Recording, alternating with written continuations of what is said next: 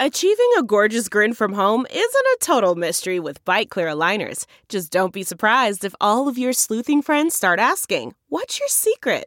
Begin by ordering your at-home impression kit today for only $14.95. Byte Clear aligners are doctor-directed and delivered to your door. Treatment costs thousands less than braces. Plus, they offer flexible financing, accept eligible insurance, and you can pay with your HSA FSA. Get 80% off your impression kit when you use code WONDERY at Byte.com. That's BYTE.com. Start your confidence journey today with Byte. Biotech's Borders, written by Anastasia Carrier. Published in The Wire China. Read for you by Kaiser Kuo. This summer, a young Chinese biotech company made a big purchase. BeiGene, which is headquartered in both Beijing and Cambridge, announced its plans for a new 42-acre research and development campus in Hopewell, New Jersey, about 7 miles west of Princeton University. The company, which specializes in anti-cancer treatments and already has a presence in Ridgefield Park, New Jersey, said the new space would allow it to recruit hundreds of new hires from the area's deep talent pool, as well as sharpen its focus on the U.S. market. BeiGene continues to grow, and as a key part of that growth, we are making a significant investment in the United States that will expand our current capabilities, Michael Garvey, global head of technical operations at BeiGene, said in a statement. Indeed, BeiGene has global ambitions.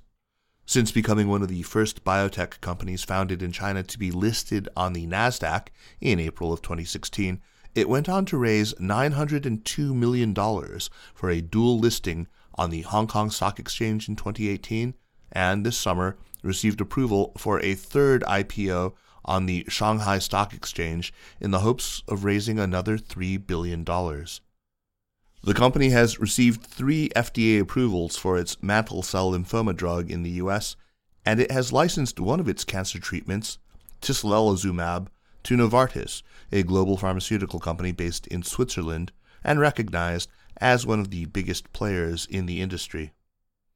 This is really a sign of arrival, says Willy Shi, economist and business administration professor at Harvard, who co-authored the Harvard Business School case study on BeiGene in 2017. Licensing one of their candidates to Novartis, that's a suggestion of world-class capabilities. I think it's really quite impressive. BeiGene is now valued at $34 billion, employs more than 6,000 people, and has facilities in the U.S. and Europe. Cancer has no boundaries, its website boasts. Neither do we. BeiGene's global success and its U.S. expansion are potential indicators that China's focus on the biopharmaceutical sector, which it identified as a strategic priority in 2015, is finally paying off. Since BeiGene's IPO 6 years ago, more than a dozen biotech companies from China have been listed on the NASDAQ, including WuXi Biologics and Gracell Biotechnologies. Chinese biotech and pharmaceutical firms listed on the NASDAQ now have a combined market capitalization of $70 billion.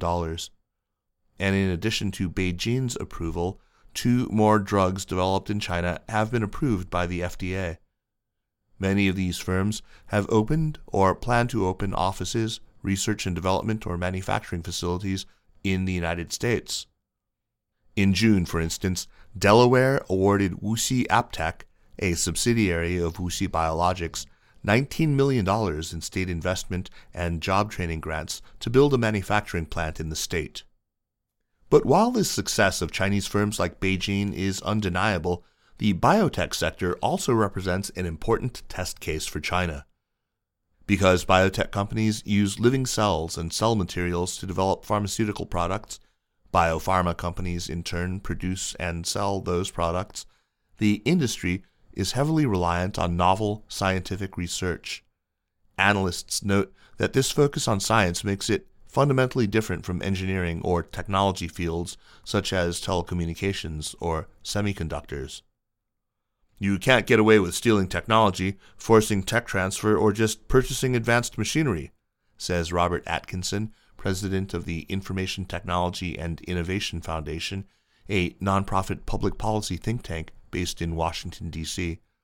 In science-based industry, you have to figure out how to innovate on your own, and this is really the first science-based industry that China has gone after in a serious way.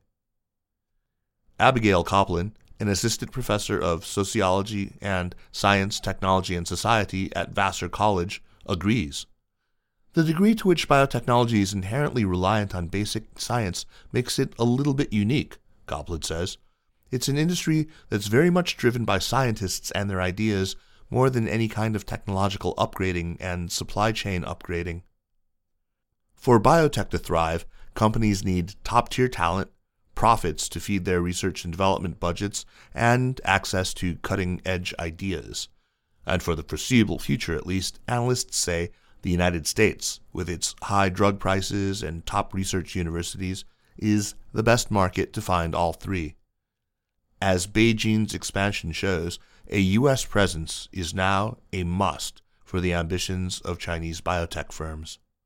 I think being in the U.S. is so crucial right now, says Lianshan Zhang, president of Global Research and Development at Jiangsu Hengrui Pharmaceuticals, China's largest pharmaceutical company. If you want to achieve the maximum valuation of your innovation, you have to be in both markets. China's Genentech. From the beginning, Beijing had a plan to be in both the U.S. and China markets.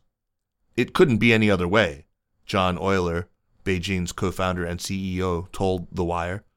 I'm an American entrepreneur, and Xiaodong Wang, Beijing's other co-founder, is a Chinese scientist. Euler, who has a background in biomedical engineering, had seen promise in the China market for years.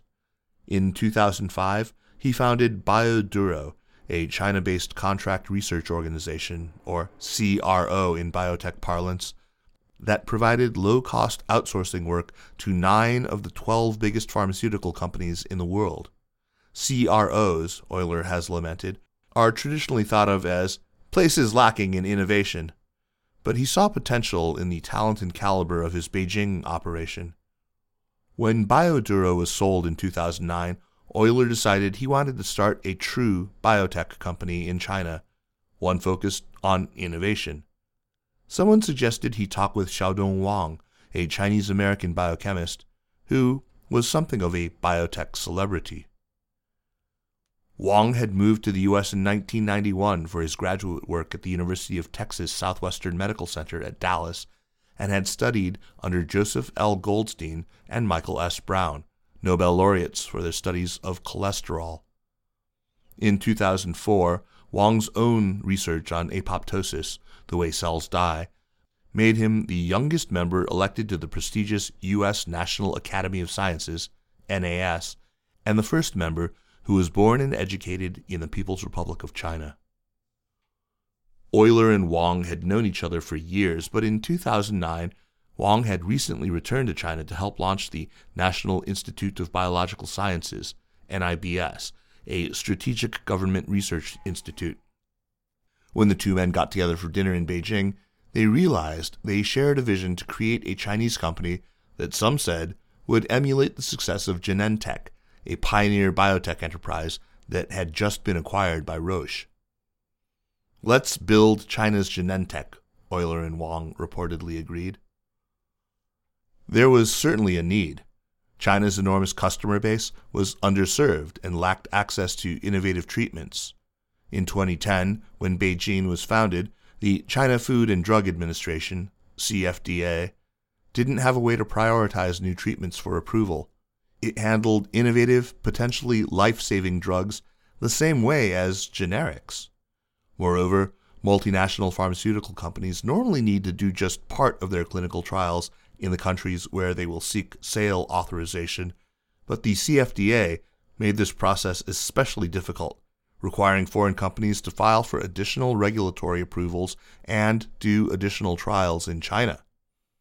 Although the CFDA prioritized approval for domestic pharmaceutical companies, those companies simply didn't innovate enough to fill the gap in demand and were equally hurt by the slowness of the CFDA process. In 2011, for example, BeiGene obtained the rights to further develop 2 oncology products from Johnson & Johnson's Janssen Pharmaceutical and later commercialized the product, intitumumab, in China, Hong Kong, Taiwan, Australia, and New Zealand. In some sense, it was arbitrage initially, says Harvard's Shi of BeiGene's early business model. But BeiGene followed up with smart talent hires, including Chinese-born, U.S.-educated scientists that the company convinced to move back to China, and Euler says it was BeiGene's cross-border setup, with trials and facilities across the globe, that gave the company its edge. Cancers are treated differently in different parts of the world, says Euler, and if you want to be global, you need to know what problems are out there and what are the existing solutions. But while BeiGene's model saw some early successes, the China market was still immature. Generics and innovations, people didn't know the difference, says Samantha Du, founder and CEO of Zai Lab, one of China's most notable biotech unicorn companies. It was really hard for people to understand biotech, and the talent pool was very limited.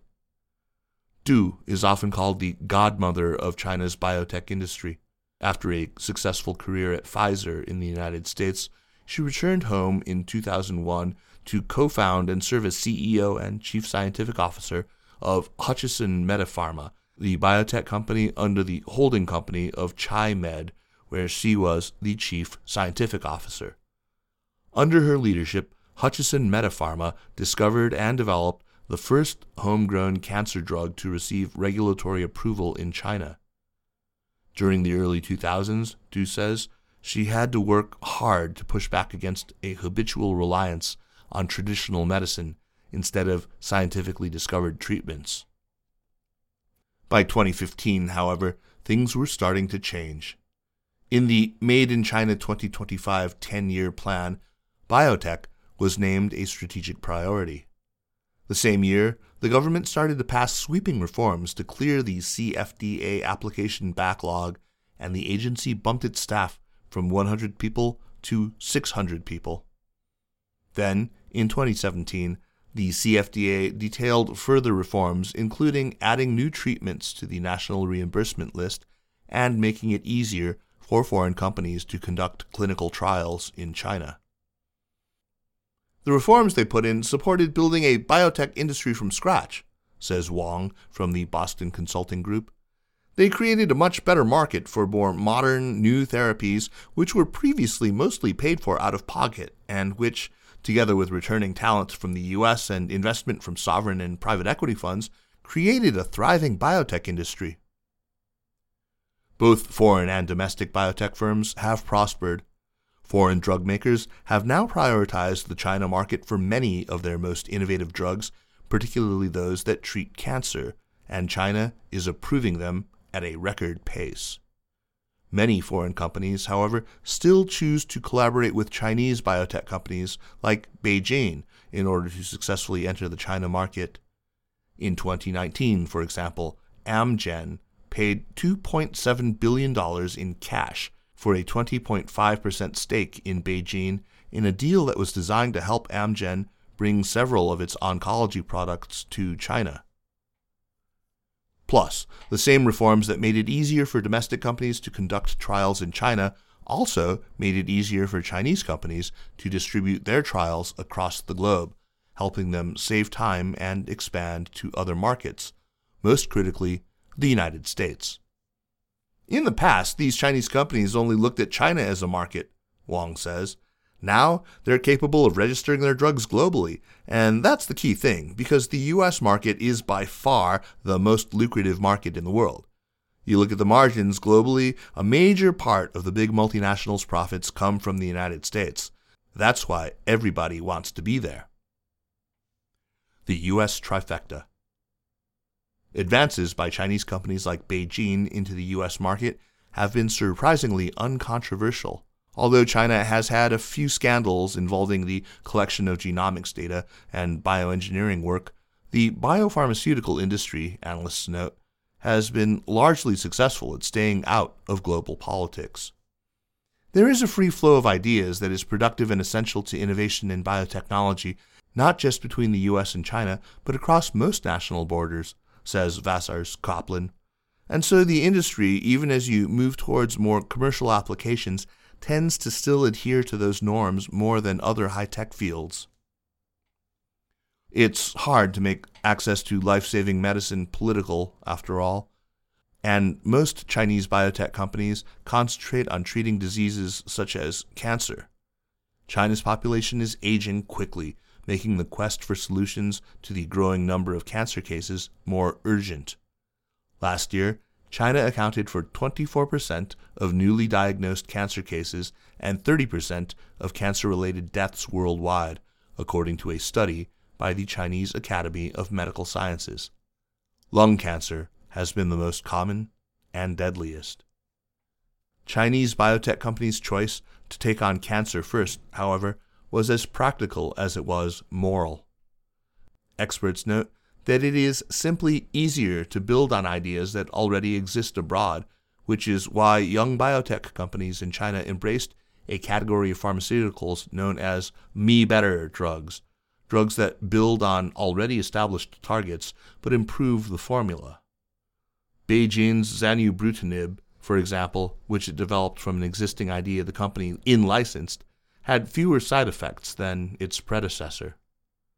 While me-better drugs can be a significant improvement to existing treatment options, industry experts say that many investors from China are still uncomfortable waiting the years it would take to develop something truly innovative. As a result, many biotech startups, which need money to survive, focus on the short term. Me-better drugs are preferred because you can show investors quicker results, says Jun Bao, president and CEO of Impact Therapeutics, a biopharmaceutical company specializing in discovery and development of targeted anti-cancer treatments. Chinese investors are less risk-tolerant compared to the U.S. investor. To attract capital investment, you have to demonstrate your progress very quickly, within 3 to 5 years. Still, Bao notes, with so many new companies following the same path, the me-better market in China has become so competitive that it's now spurring real innovation. Because it's now harder to get on the National Drug Reimbursement List to secure a steady profit, biotech companies have no choice but to find ways to differentiate themselves, and many are expanding outside of China in order to survive. For companies like BeiGene, where innovation has always been the ultimate goal, this makes access to the U.S. market all the more critical. Unlike the Chinese government, which fiercely negotiates prices for even novel treatments, biopharma companies can charge whatever they want for treatments in the United States. In fact, most multinational companies make their largest profits in the United States. In 2020, for instance, 34% of Novartis's revenue came from the U.S., while the next largest source was Germany, with just 9%.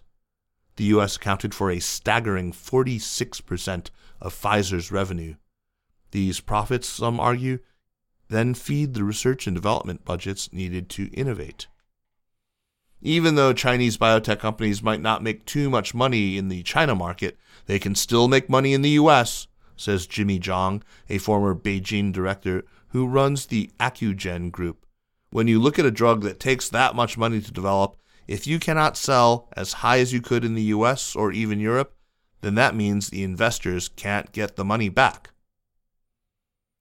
As BeiGene's New Jersey campus underscores, having a presence in the U.S. is also critical for recruiting talent and tapping into the air of innovation surrounding biotech hubs, such as those in Cambridge and New Jersey.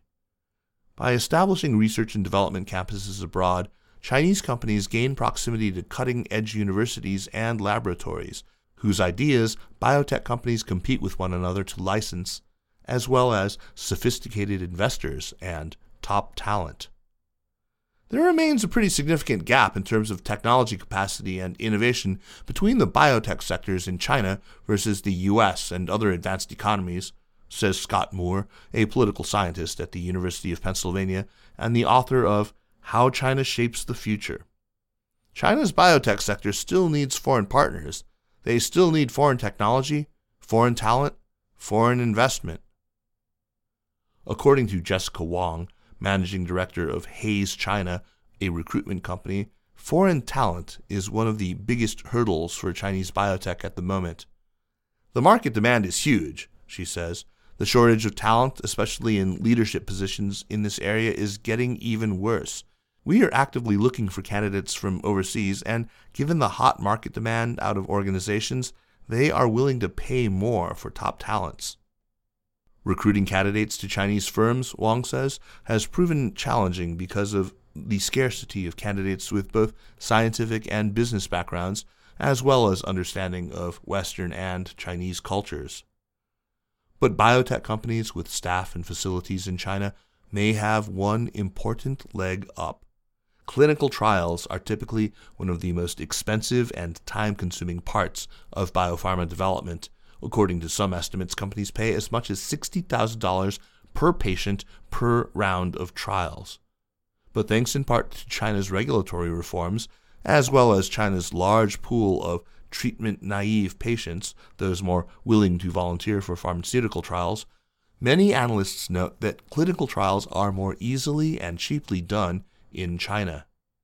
For some therapies, such as gene and cell therapies, Chinese companies can get the human data in China sooner than they could get it in the US, notes Zhang.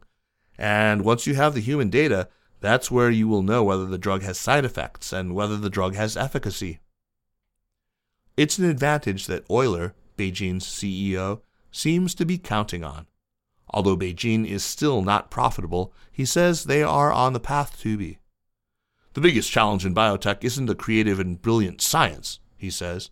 Instead, he says, it's the less glamorous process of doing the work to bring new clinical centers into the system. China represents a quarter of the world's cancer cases, twice as many as the United States.